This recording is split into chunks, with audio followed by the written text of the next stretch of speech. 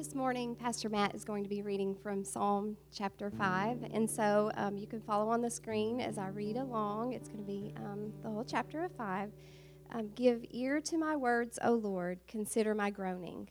Give attention to the sound of my cry, my King and my God. For to you do I pray. O Lord, in the morning you hear my voice. In the morning I prepare a sacrifice for you and watch. For you are not a God who delights in wickedness. Evil may not dwell with you. The boastful shall not stand before your eyes. You hate all evildoers. You destroy those who speak lies. The Lord abhors the bloodthirsty and deceitful man. But I, through the abundance of your steadfast love, will enter your house. I will bow down toward your holy temple in the fear of you. Lead me, O Lord, in your righteousness because of my enemies. Make your way straight before me. For there is no truth in their mouth.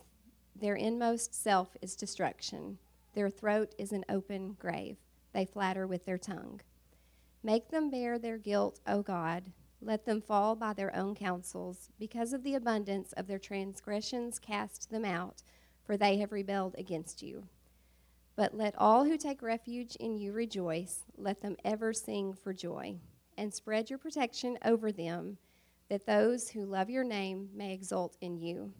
For you bless the righteous, O Lord. You cover him with favor as with a shield.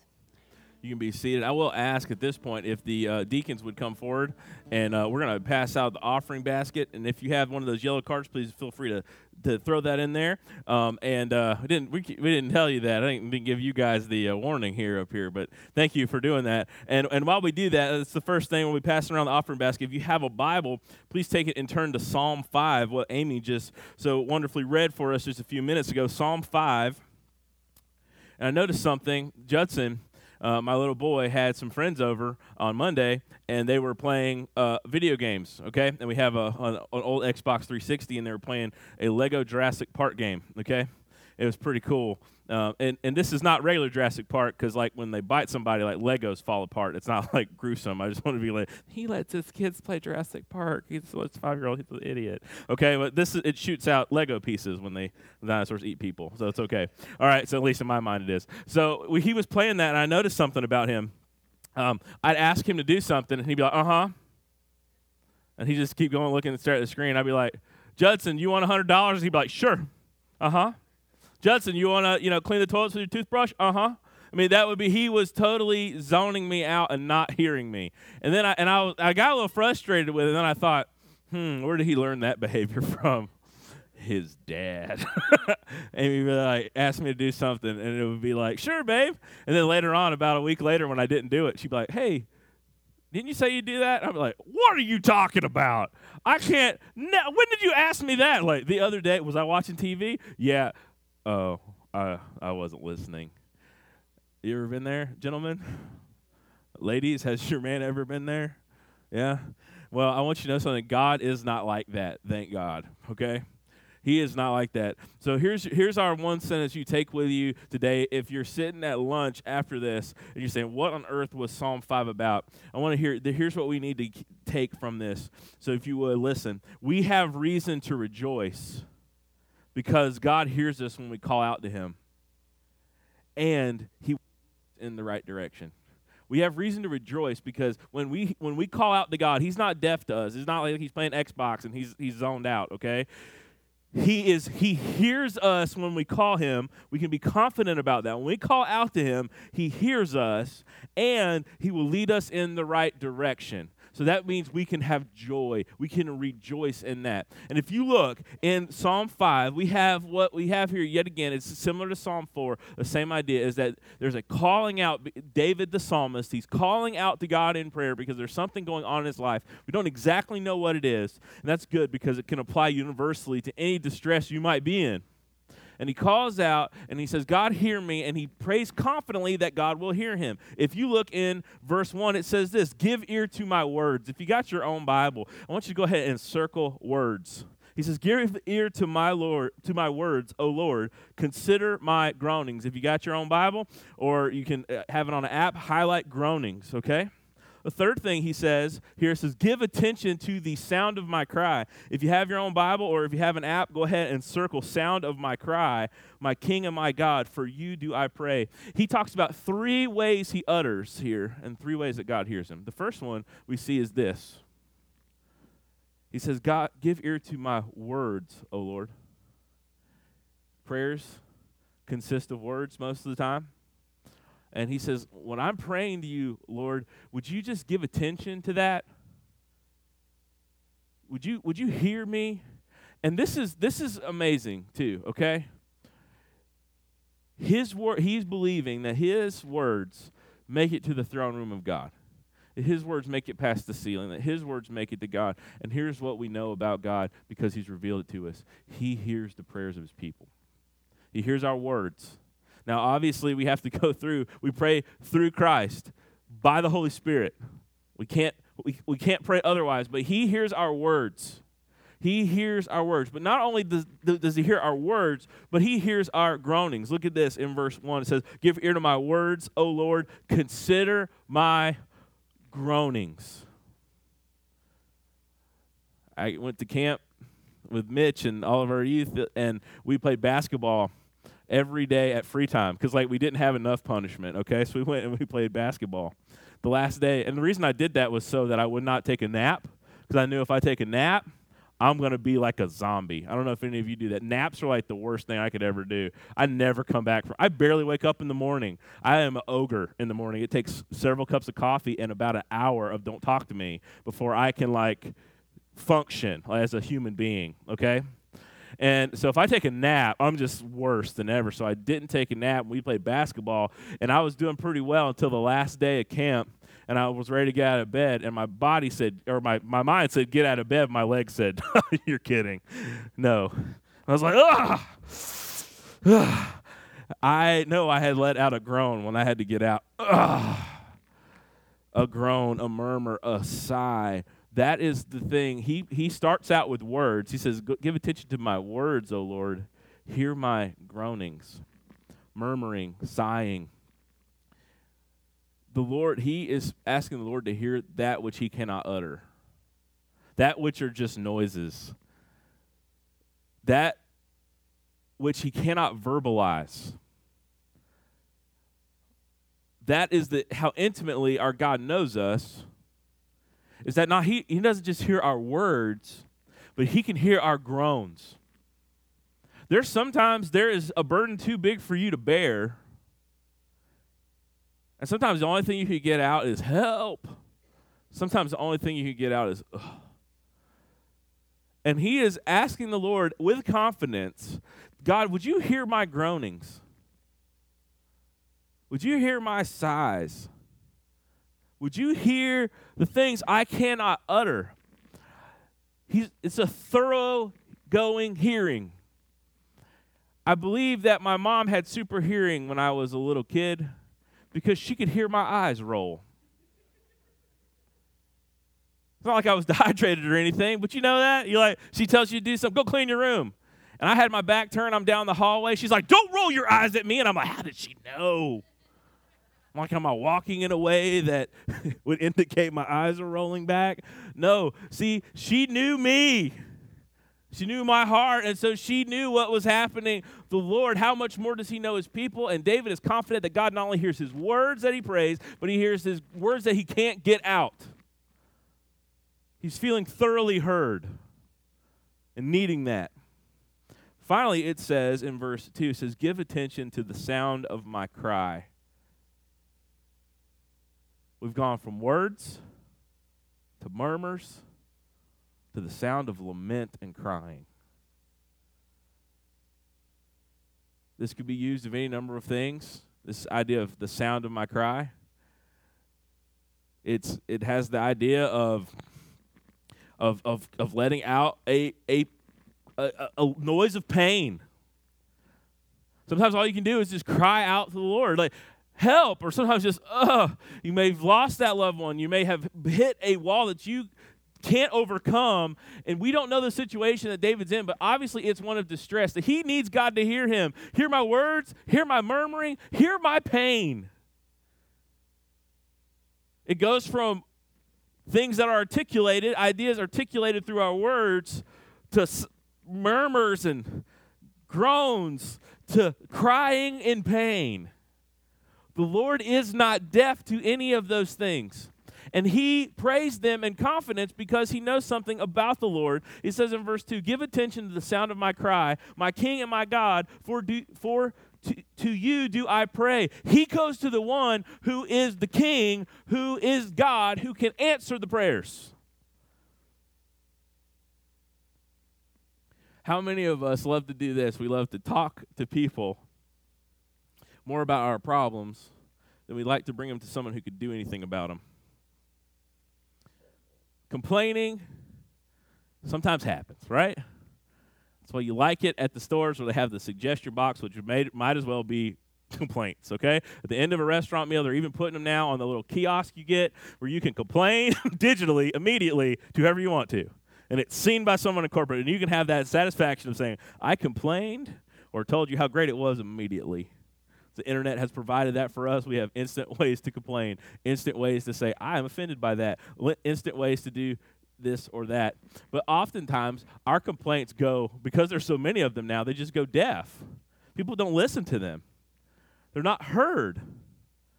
And if they are heard, usually they're heard by a middle-level manager who does nothing with them.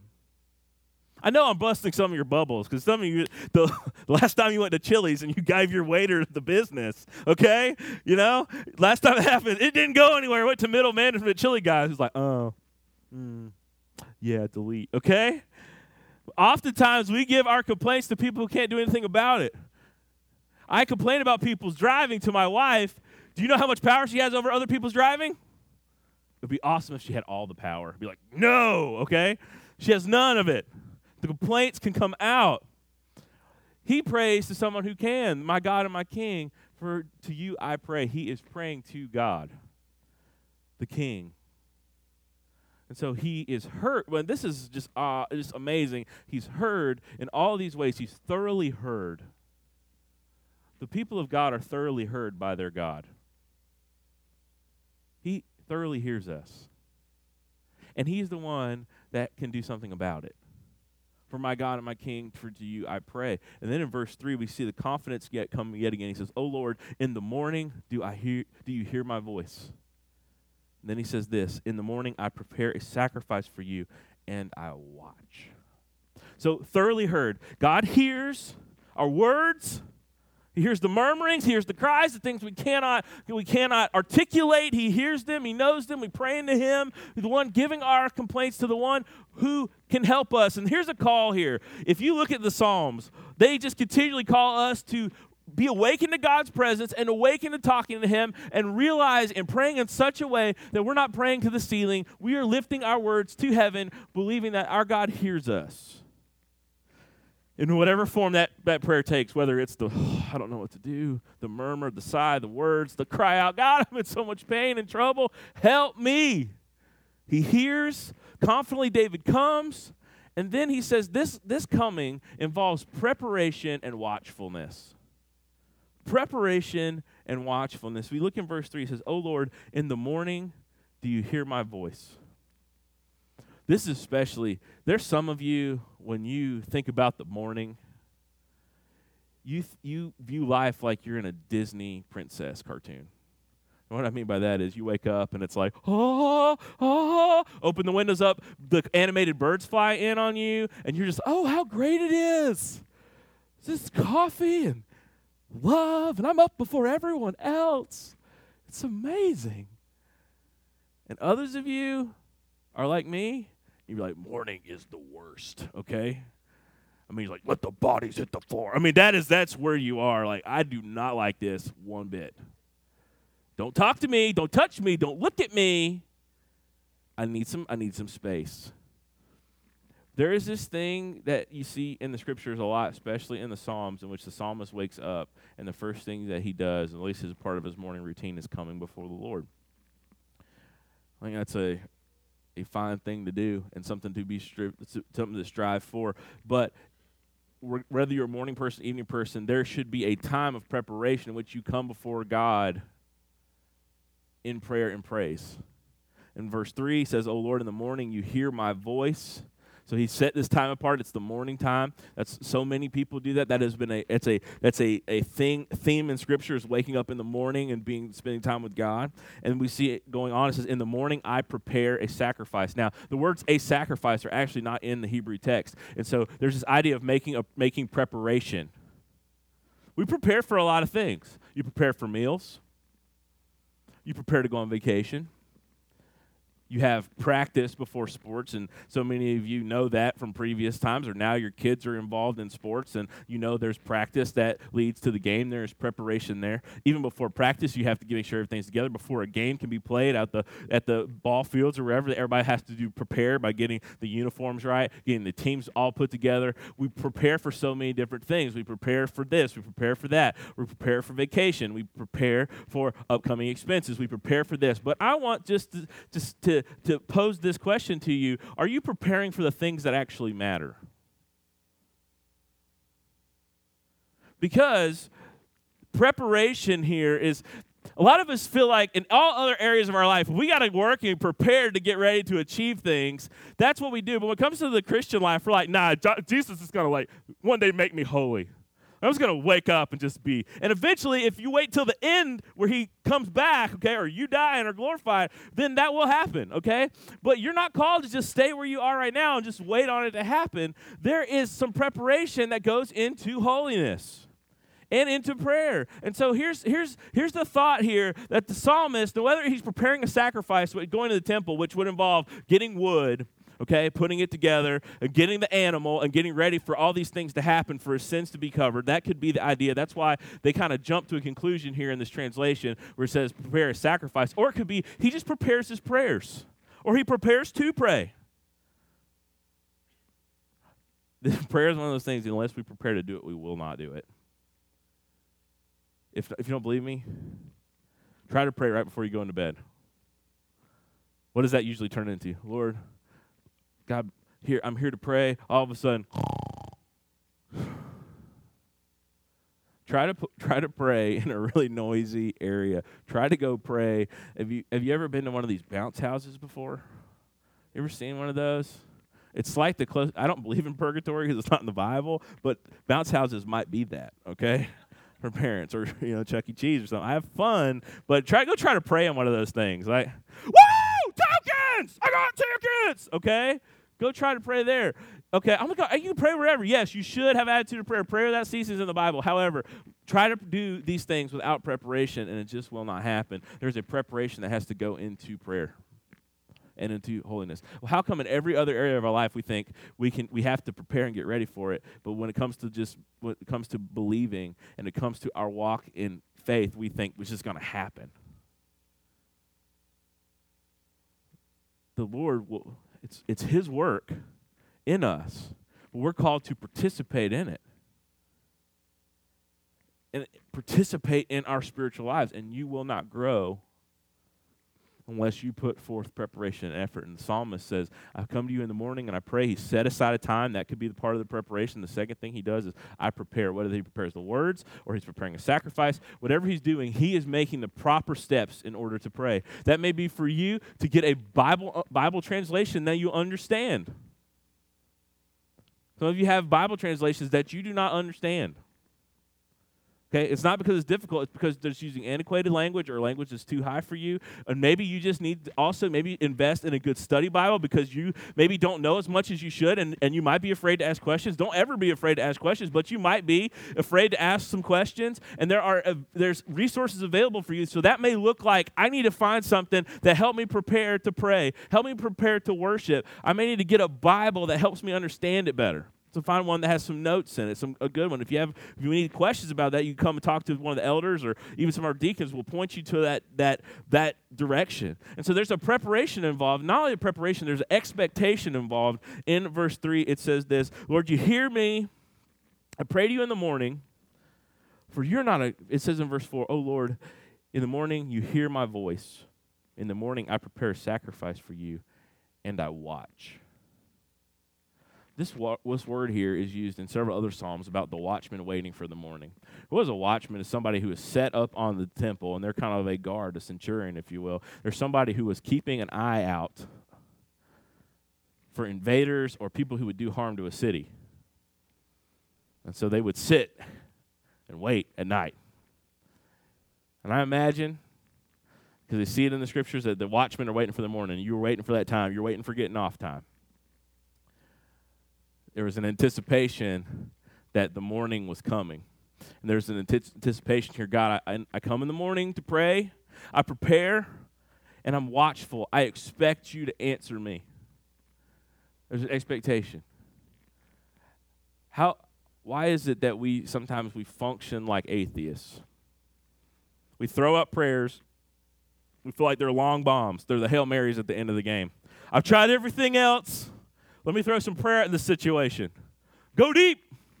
Okay? And so you're just throwing these lofty prayers up here that you don't really believe that they're going to be answered, but you're just throwing them up there because you've lost hope in other things. And here's the good thing. The prayer that the Bible calls us to is prayer believing that God will answer his people. Seek and knock. Ask and receive. He's a good father. Would a good father, if his son asks for bread, give him a rock? No. Would a good father, if his son asks for fish, would he give him a serpent? Absolutely not. The words of Jesus. Coming, preparing for watchfulness. And so here is where the psalmist begins, and we need to understand this and get a part of this and understand this as part of our lives and the way we interact with God, because the Psalms help us know how we can interact with God. Is he hears us. He hears our words, he hears our groanings, he hears our murmurings. We can be confident that he hears us, and not just confident, but we need to pray with preparing for prayer and being watchful that he will answer. And then, just like all of us in prayer, and that's one of the reasons I love the Psalms. The Psalms have such a human element to them, even though they're inspired by God. And so here's what you have here. He's got him, God, hear me, and then he talks about wicked people. There's this he goes back and forth between subjects. And you've ever done that before? Come talk to me, have a conversation with me. We'll talk about 20 different things in 5 minutes. I have a problem, okay? And I'll see this, we've mentioned that, and I'm going to tell you about this, and da-da-da-da-da. And that's just, I love the psalmist because it's interwoven in this thing. God, hear me in my distress, hear my groanings, hear my cries. God, I come in the morning, I prepare to pray, and I'm watchful, I believe you will answer. But let me talk about the wicked people. In verse 4, he starts talking about wickedness. He says, for you are not a God who delights in wickedness, which lawlessness, those who break God's law. God, you don't delight in those who break the law. You don't delight in evil people. He goes on and he says, evil may not dwell with you. This is in keeping with the theology we see in a lot of the Psalms where we see this one, that who can go to the hill of the Lord and who can dwell in his holy place? Only he that has clean hands and a pure heart. So to be in God's presence, you must be perfectly pure. Fits with the idea of holiness in the Bible. It fits with the idea of Levitical priests, that they had to be separate and they had to be able to go to God and make sacrifice. They had to be completely cleansed. And he says, Lord, you don't delight in wickedness and lawlessness, people who break the law. God, evil may not dwell with you. The boastful shall not stand before your eyes. You hate all evildoers. That's some strong language. You destroy those who speak lies. The Lord abhors the bloodthirsty and deceitful man, but I, through the abundance of your steadfast love, will enter your house. So what we have here is he talks about several different types of people and several different types of sin. Look in verse 4. He says, we talk about people who delight in wickedness. They delight to do wrong. He goes on and talks about that evil will not dwell with him. In verse 5, it says, the boastful, those who are arrogant, those who are prideful. What does it say about them? They shall not stand before your eyes. God can't stand to look at them. You hate all evildoers. If you work evil, God hates that. Verse 6, you destroy those who speak lies. God doesn't just hate when you outwardly act. He also hates when you lie, which is an explanation, which shows what's in your heart. He hates deceit. And he goes on, he says, the Lord abhors the bloodthirsty and the deceitful man. Woo! God hates sin.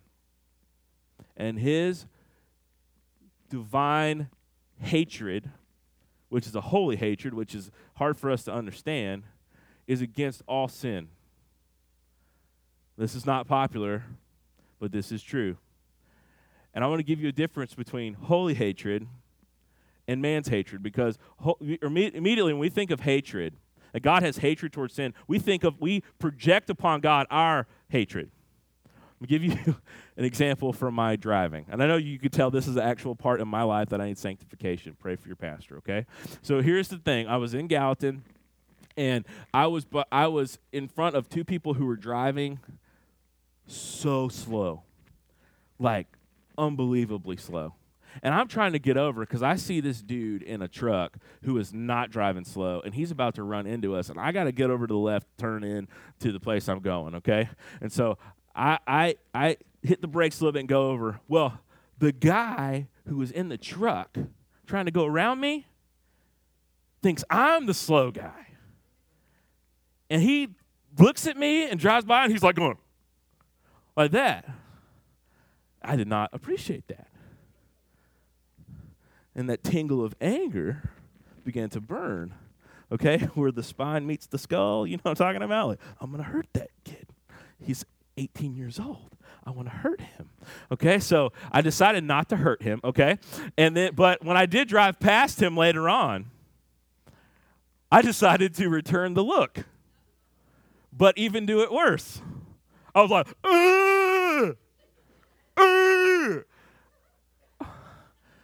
not saying this is right. This is an example of what's not right. You should see him and his friend were like, what is this guy? You know, a 30-year-old guy going, "Arr!" I'm thankful none of you saw that. If you did, you need to pray for me, okay? I became angry, something that wasn't really a big deal. I responded in a way that was really stupid. And that's how we think that anger is. It's just something that he finally had it up to here. He's going to act out in anger. That is not God. He is holy in his justice and his anger and his hatred.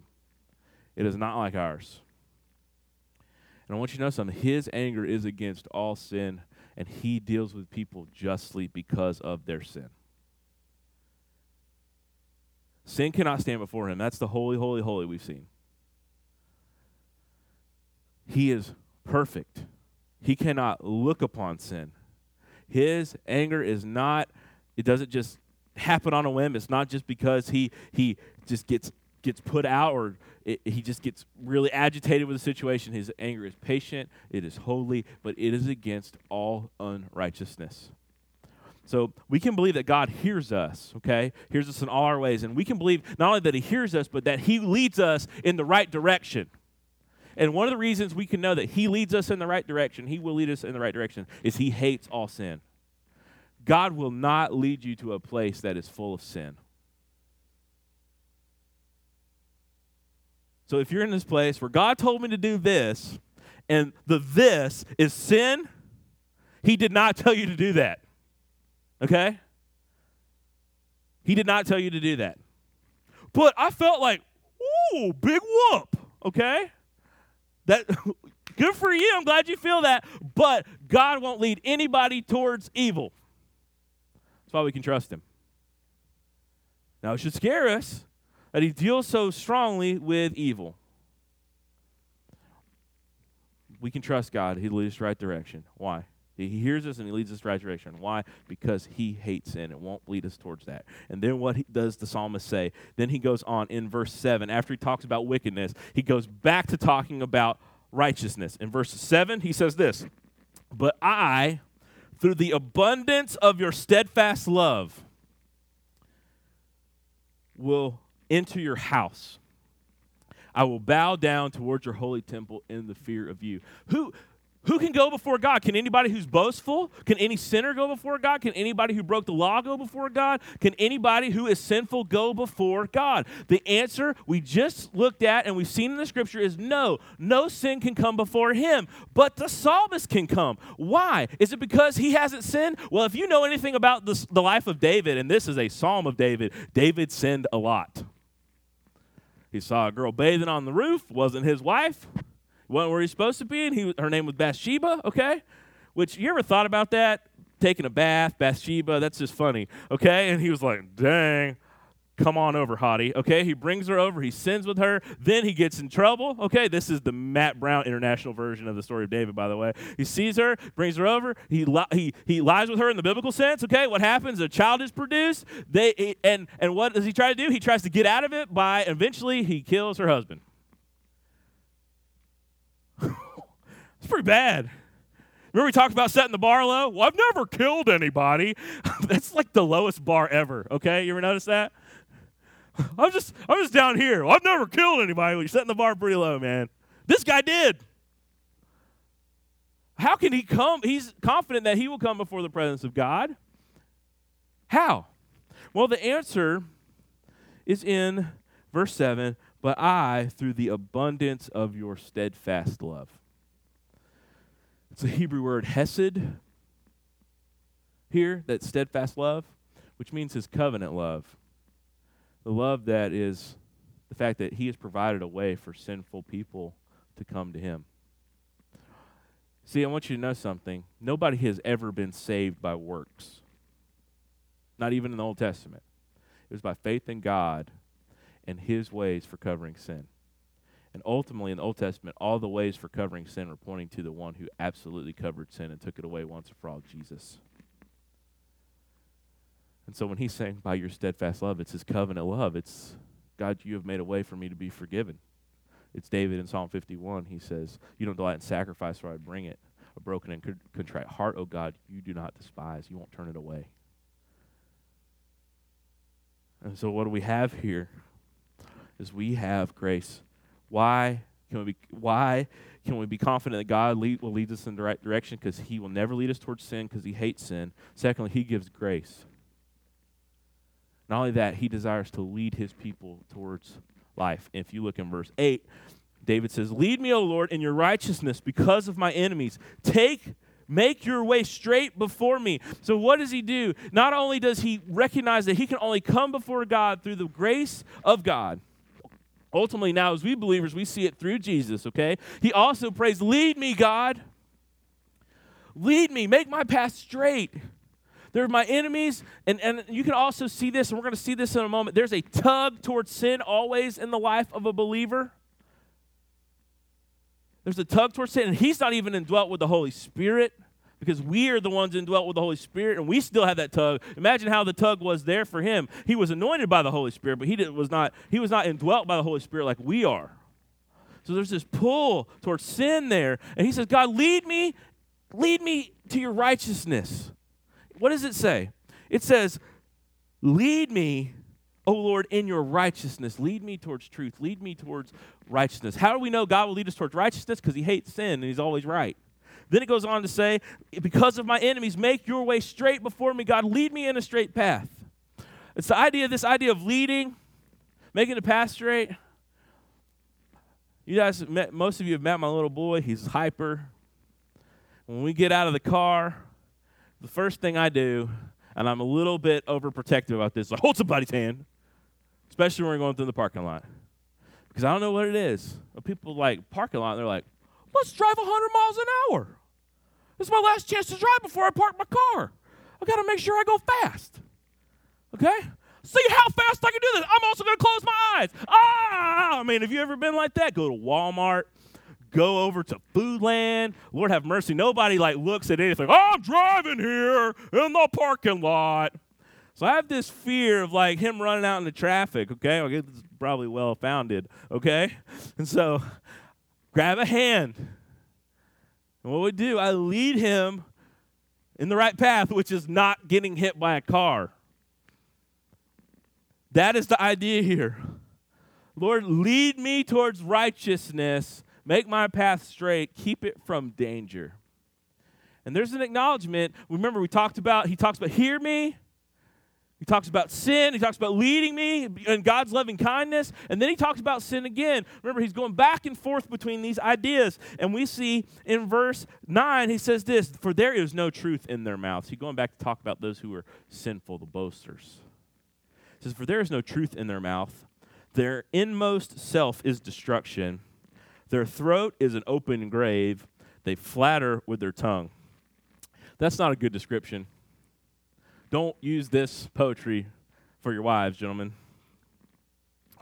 Babe, there's no truth in your mouth.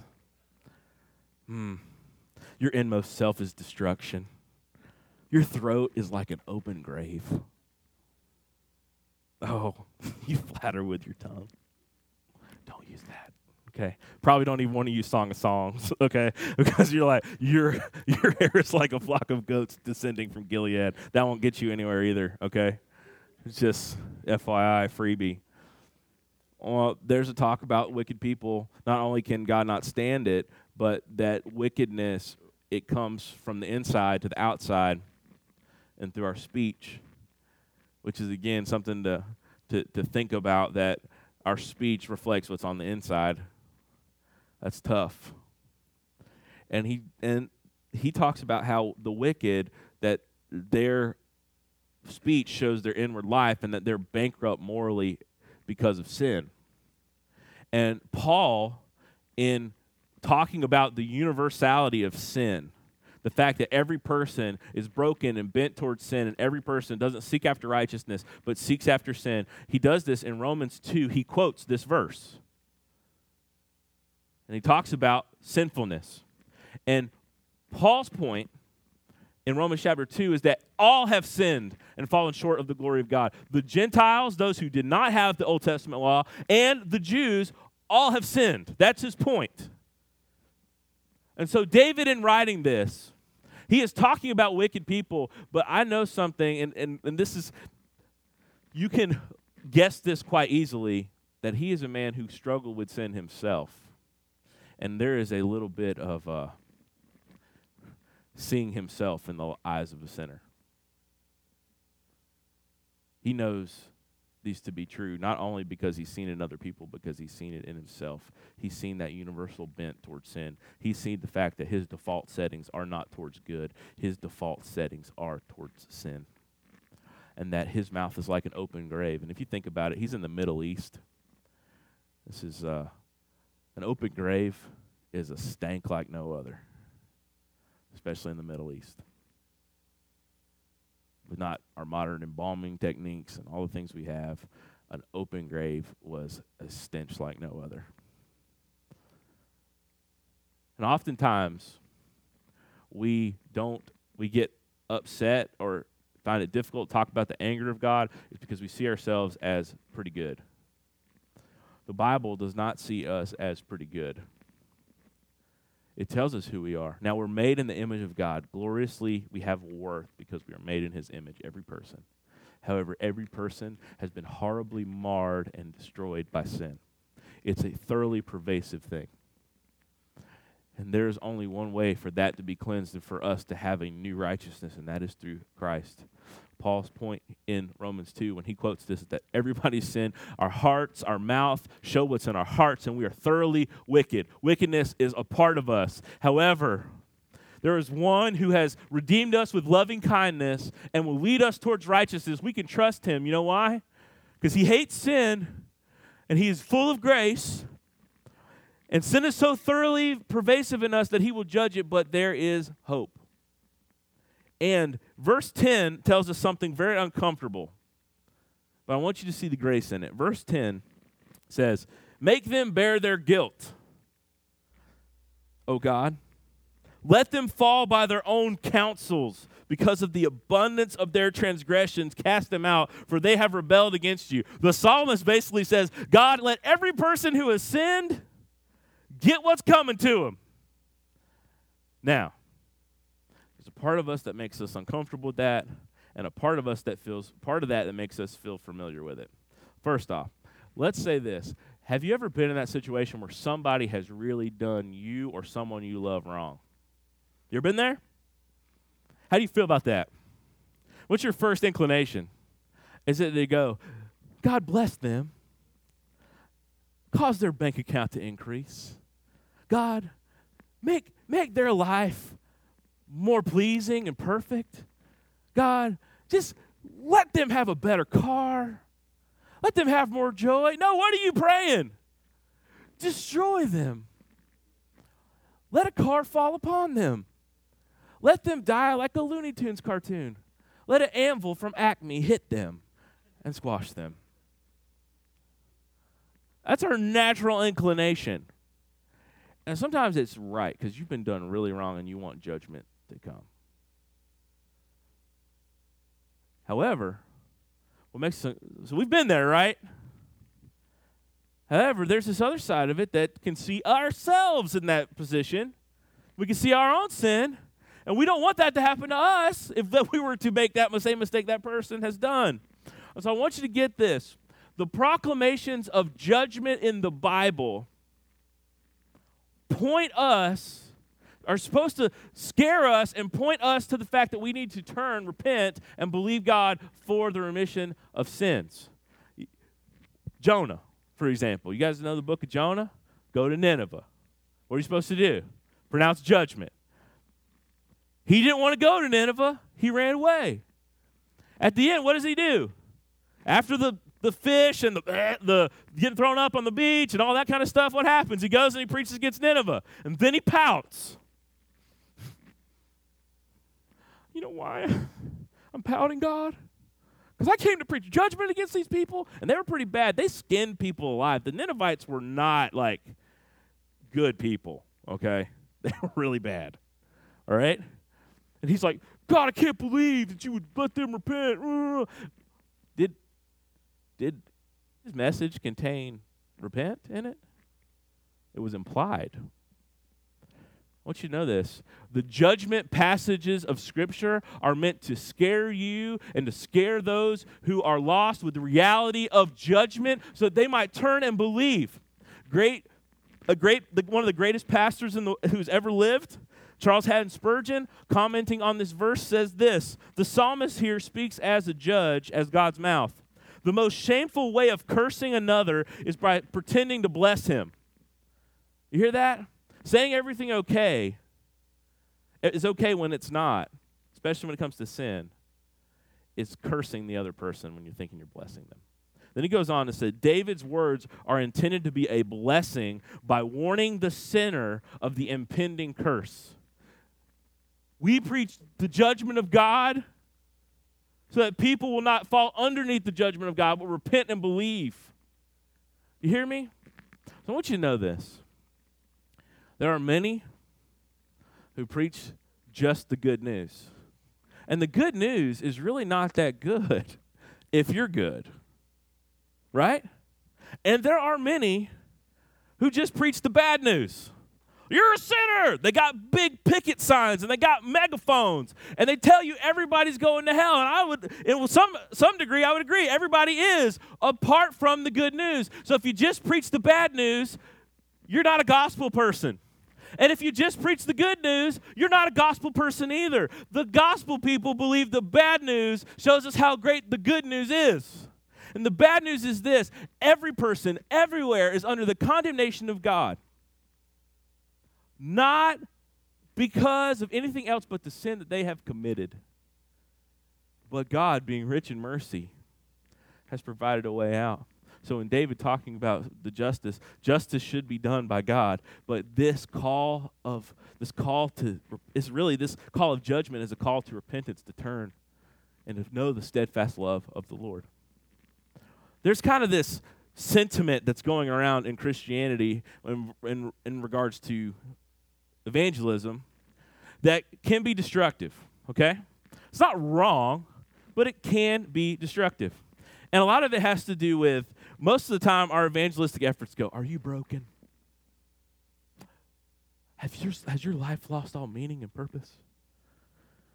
Have you come to that place where you hit rock bottom and you're looking for more purpose in your life? You're looking for abundant life. Then come to Jesus. Not those things are true, and the gospel is a message for the broken. But not every person who is a sinner and does not follow God falls under that broken category. There's a lot of people who are very sinful and who are very far away from God that are completely fine with it. So what's our message to them? Come, broken people, like, I'm good. I'm going to take my Range Rover and go on vacation and have a lot of fun sinning, okay? I'm not broken, dude. I'm fine, okay? We're calling out, come broken people, and broken people should come. But not everybody's broken, but everybody is an enemy of God apart from the salvation in Jesus Christ. And our major message is this: not just for the broken, but for everybody. Your sin makes you an enemy of God. But God bridged the gap through Christ, and now you can have peace with God. And that is the message here. And then finally, after all of these big things, where do we go? Rejoicing. In verses 11 and 12, it says, let all who take refuge in you rejoice. Let them ever sing for joy and spread your protection over them.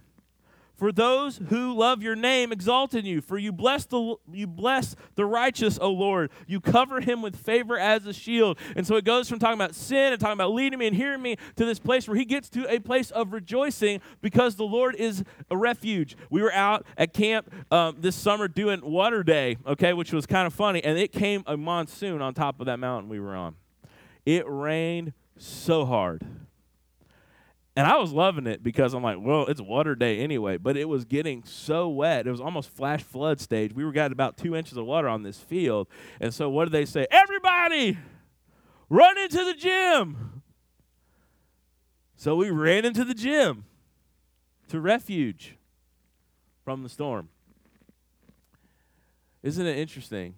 Shows yet again that David not only sympathizes with the sinner, but recognizes his need of refuge, which is part and parcel with that.